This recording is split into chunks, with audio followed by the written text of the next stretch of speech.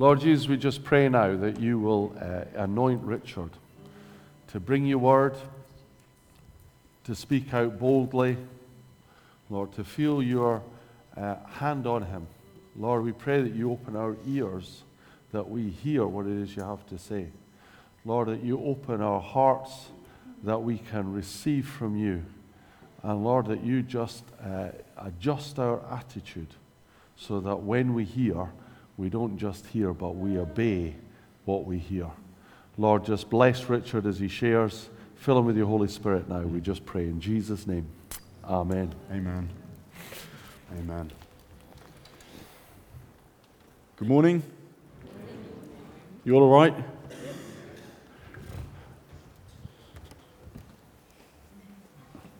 This is Daniel. He's my son. I really like him. I'm curious how brave he's going to be up here. Do you want to wave or clap? It's all right. He's not keen. We'll give him back to Mum. Go on, straight to the picture of me and Daniel, Andy. Go on. There's a more relaxed picture of Daniel coming. There we go. It's dad and son time. It's milk in his cup. It's milk. Yeah. I'm just reminded this morning, I'm going slightly off tack really, but before we even talk about the Bible, that the relationship God has with us and the picture he gives us in the Bible is like father and son. And I don't know how often you feel that you're kind of in that position with Father God, or whether you're bound by a load of rules and regulations and can't get close enough, not accepted. I don't know, that gets me quite most of the time, probably, to be honest. And I saw that picture when I was looking for one of me and Daniel, and I thought, yeah, he doesn't seem worried whether I'm welcome to accept him or not. And I've got another picture as well, Andy, go on. Nearly. That's me with my dad when I was 4, Hannah's age. And once again, I think that's just a picture of maybe what I have it by my bed, that picture, and I just wish that my relationship with Father God could feel even 1% of that. Anyway, get rid of the soppy pictures. I've had some news about a friend this morning who's been in an accident last night, and he's not very well. And I've asked a few people to pray for him this morning, and we continue to pray for him. He's not a Christian, and we pray that God will do something and touch him, and that A, he gets better, and B, he might get to know God in the process. And I don't know, it shook me up a bit, so bear with me. Let's read some Bible. I'm going to go to Matthew 22, verses 36 to 40, and Andy's going to put them on the screen so you don't have to look them up. Honestly, that's what it says in the Bible. We haven't changed it. So this is the Pharisees trying to trip Jesus up. Teacher, which is the greatest commandment in the law? Jesus replied, love the Lord your God with all your heart and with all your soul and with all your mind. This is the first and greatest commandment. And the second is like it. Love your neighbor as yourself. All the law and the prophets hang on to these 2 commands. Andy, I'm ringing a bit. Could you turn the bass down, just turn it down a little? Distracts me. I'm easily distracted in everything. Right.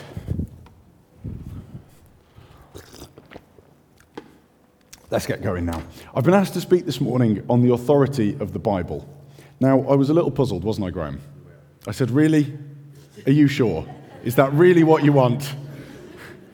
I'm not a theologian or any kind of Bible scholar. I'm not a historian, and I don't have any training in ancient languages.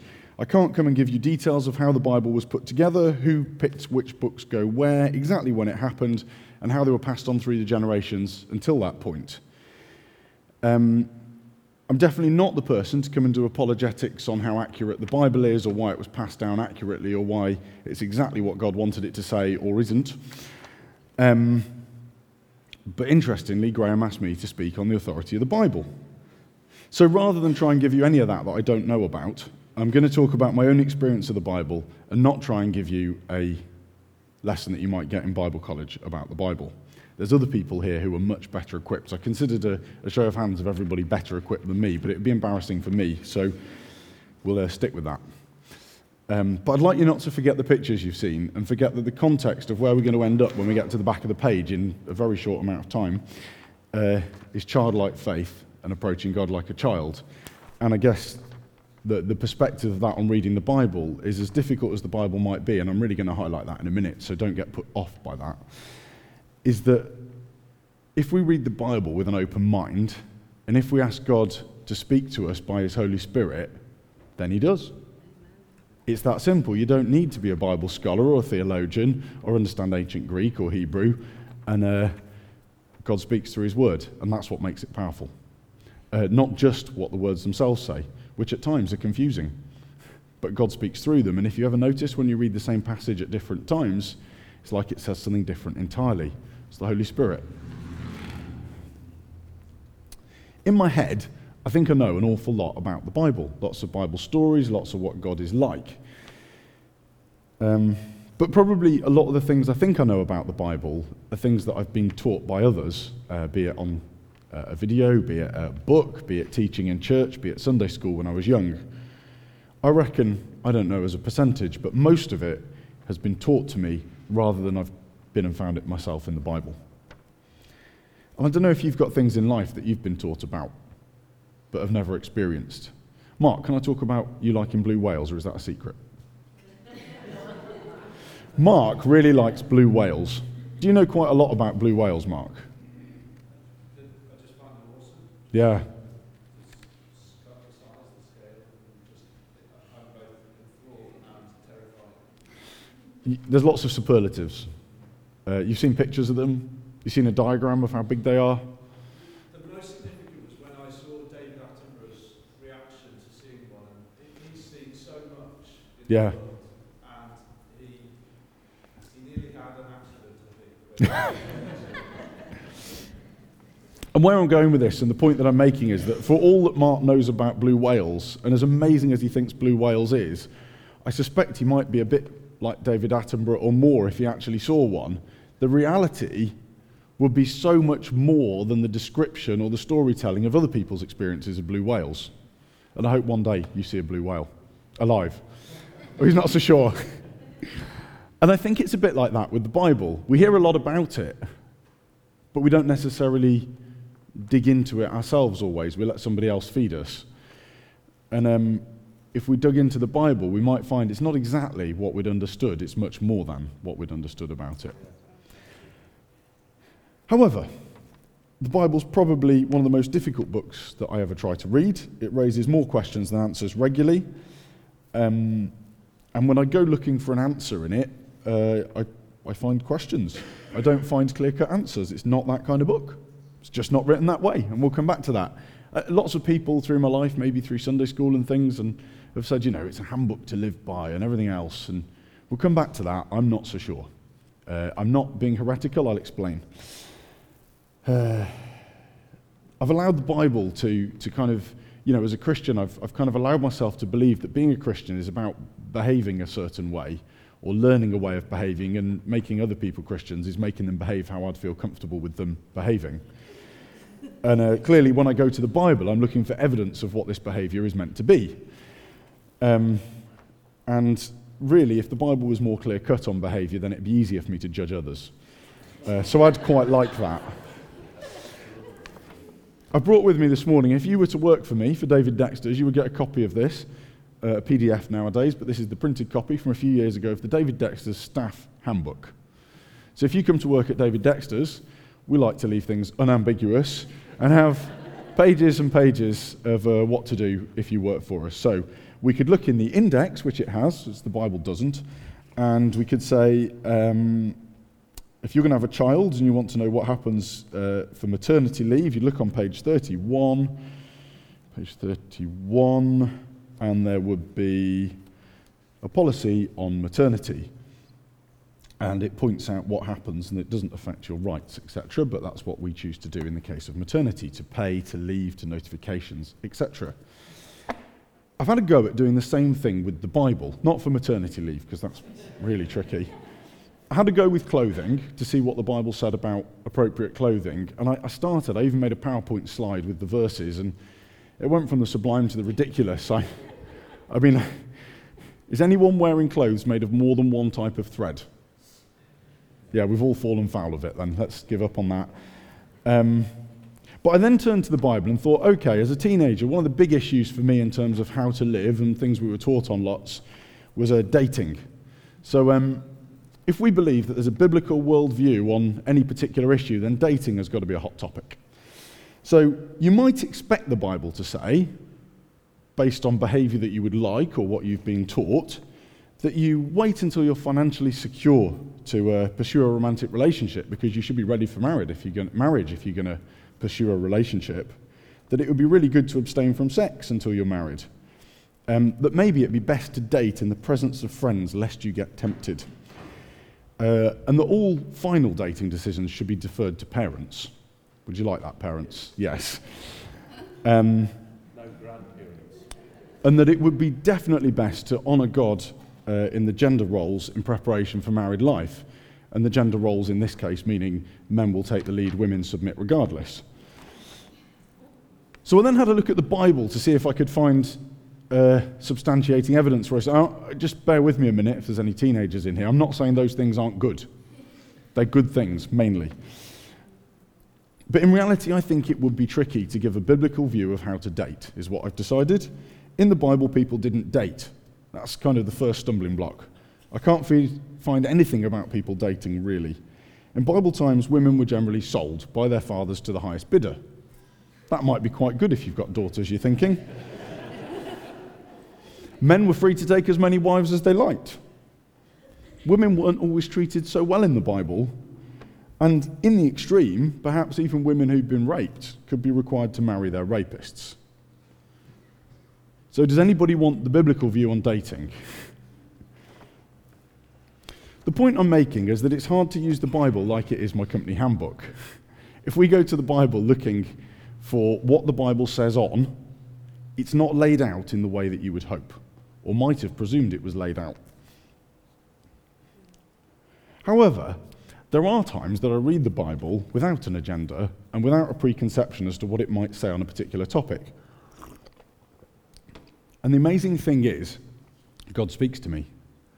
Not necessarily because of what the exact words on the page say even, but it's what God wants to say.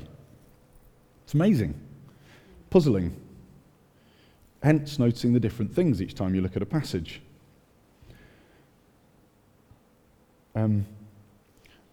We've only got 20 minutes and there's only 5 of them left today. I don't know how we're meant to do this really, but the Bible's tricky. I think we've been there. We're not going to examine every tricky bit. We've got genocide, we've got God supporting one group of people and not another, we've got unfairness, we've got all sorts going on. And clearly there's going to be some questions that we need to wrestle with if we're going to be honest about what the Bible says. But I have some favourite bits and I'm just going to share them with you very, very quickly. I really love Genesis 1 and 2. Before the fall, could dump the rest of the Bible and say this is what God made and it was good. This was the plan. This was plan A. What about plan the bazillion now? I don't know. The story of the Bible is God coming to rescue us after the fall and kind of revision of us trying to get in the way and not allow him to rescue us. And it gets closer and closer. And we'll talk about Jesus in a minute. I love going to the Psalms and not just cherry-picking Psalms, which is easy to do. If you read the Psalms people always refer to, you'll think the Psalms is a particular type of book. If you read the whole of Psalms, you'll think it's a very different book. There's some good ones that are really depressive, but sometimes they sympathize, they pull out something inside you, and they're honest. They're brilliant.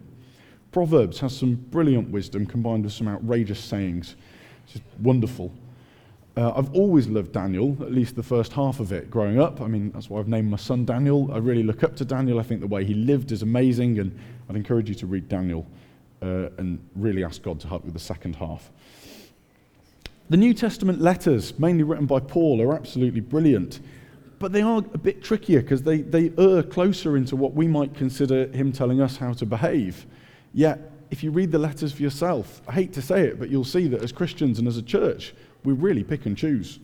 And it's really hard to know what. Sometimes 1 or 2 verses apart, we're saying this is one of the most important things to behave like, And we're not even referring to this other bit that we choose to look over. And those are questions we need to embrace and wrestle with.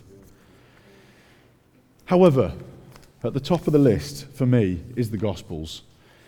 I'm going to read something from a book very quickly. But what this book goes on to say is that Jesus was God in sandals. And I really like that, because if we want to know what God's really like and what he would do in a situation, and what would Jesus do, what would God do, it's interchangeable. God came to earth as Jesus, and he showed us what he thinks, he showed us what he likes, he showed us what he cares about. So Jesus is God in sandals. I always loved that image, God in sandals. Nothing is quite so absurd or profound as the notion of the great I Am walking around with dirt between his toes. I thought about this often as I wrestled with questions about God's nature and doubts about his goodness. I recalled what John said about Jesus in the opening lines of his gospel. No one has seen God at any time. The only begotten God who is in the bosom of the Father, he has explained him. I wanted an explanation from God, and according to John, the best place is to start with Jesus. If Jesus was really the most complete and comprehensive revelation of the divine, if he was indeed God in sandals, then that means he cared about what God cared about, hated what God hated, and loved what God loved. The incarnation gave God a face, and it gave him literal tears, literal laughter, literal hands, literal feet, a literal heart, and a literal mind. What the Spirit of God said and did while living among us in the person of Jesus must say a lot about what matters most to him. So in spite of my doubts, or perhaps because of them, I decided to see if Jesus had the answer. Well, he didn't. You can't get too far into the Gospels without noticing that Jesus made a pretty lousy apologist. I'm convinced he would have flunked out of any halfway decent Christian liberal arts institution. Jesus responded more with questions than with answers. He preferred story to exposition. Despite boasting infinite wisdom and limitless knowledge, Jesus chose not to overtly address religious pluralism, the problem of evil, hermeneutics, science, or homosexuality. He didn't provide bullet point answers for detractors or lengthy explanations to doubters. He didn't make following him logical or easy. And yet I wasn't disappointed. Perhaps it was the surprising relief of getting swept away in the story, but something about Jesus made me ask better questions.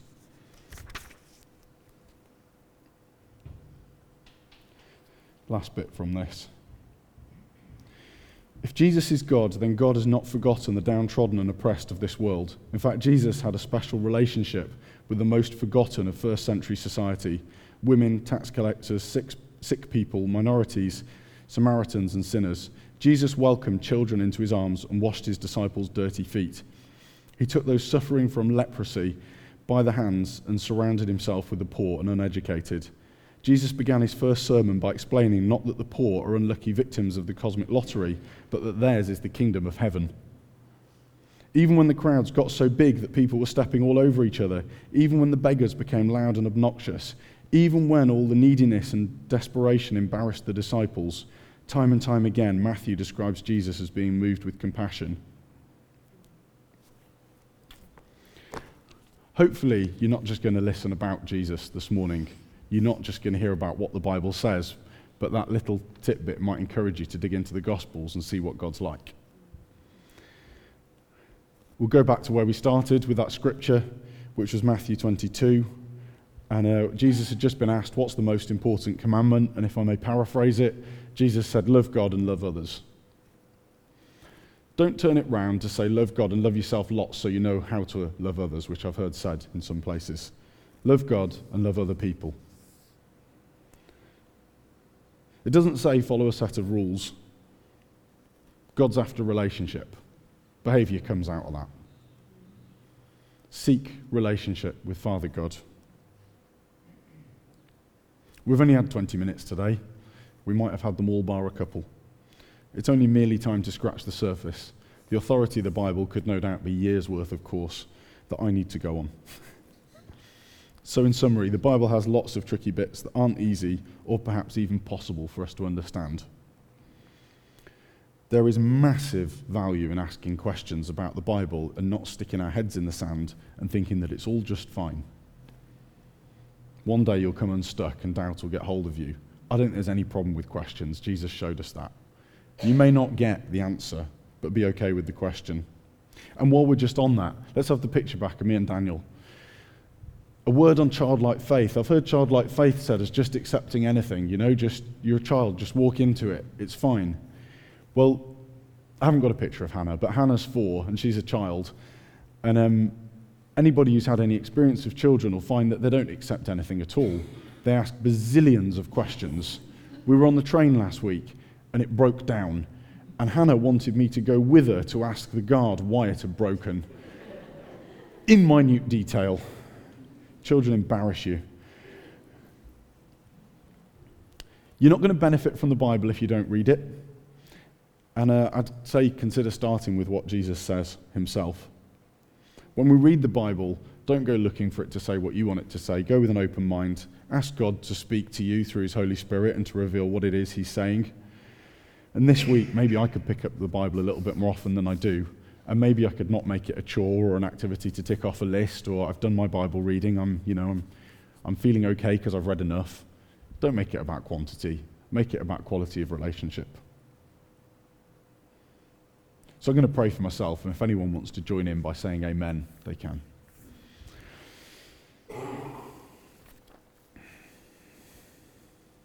Yeah, Father, I just pray that you give me a fresh revelation of your word, of the Bible that you've given us. I don't understand it all, God. I don't know how it all got to us. But I know that it's amazing and that you do amazing things through it. And it tells us the story of your wanting relationship with your people. Help us remember that we're kids. We're not scholars trying to have an argument with you. We're not trying to kind of become Christians by understanding. We've got lots of questions, God, and we trust you to answer them in the right time and in the way that we can palate. This week, God, I pray that you give me a new revelation of your word. Amen.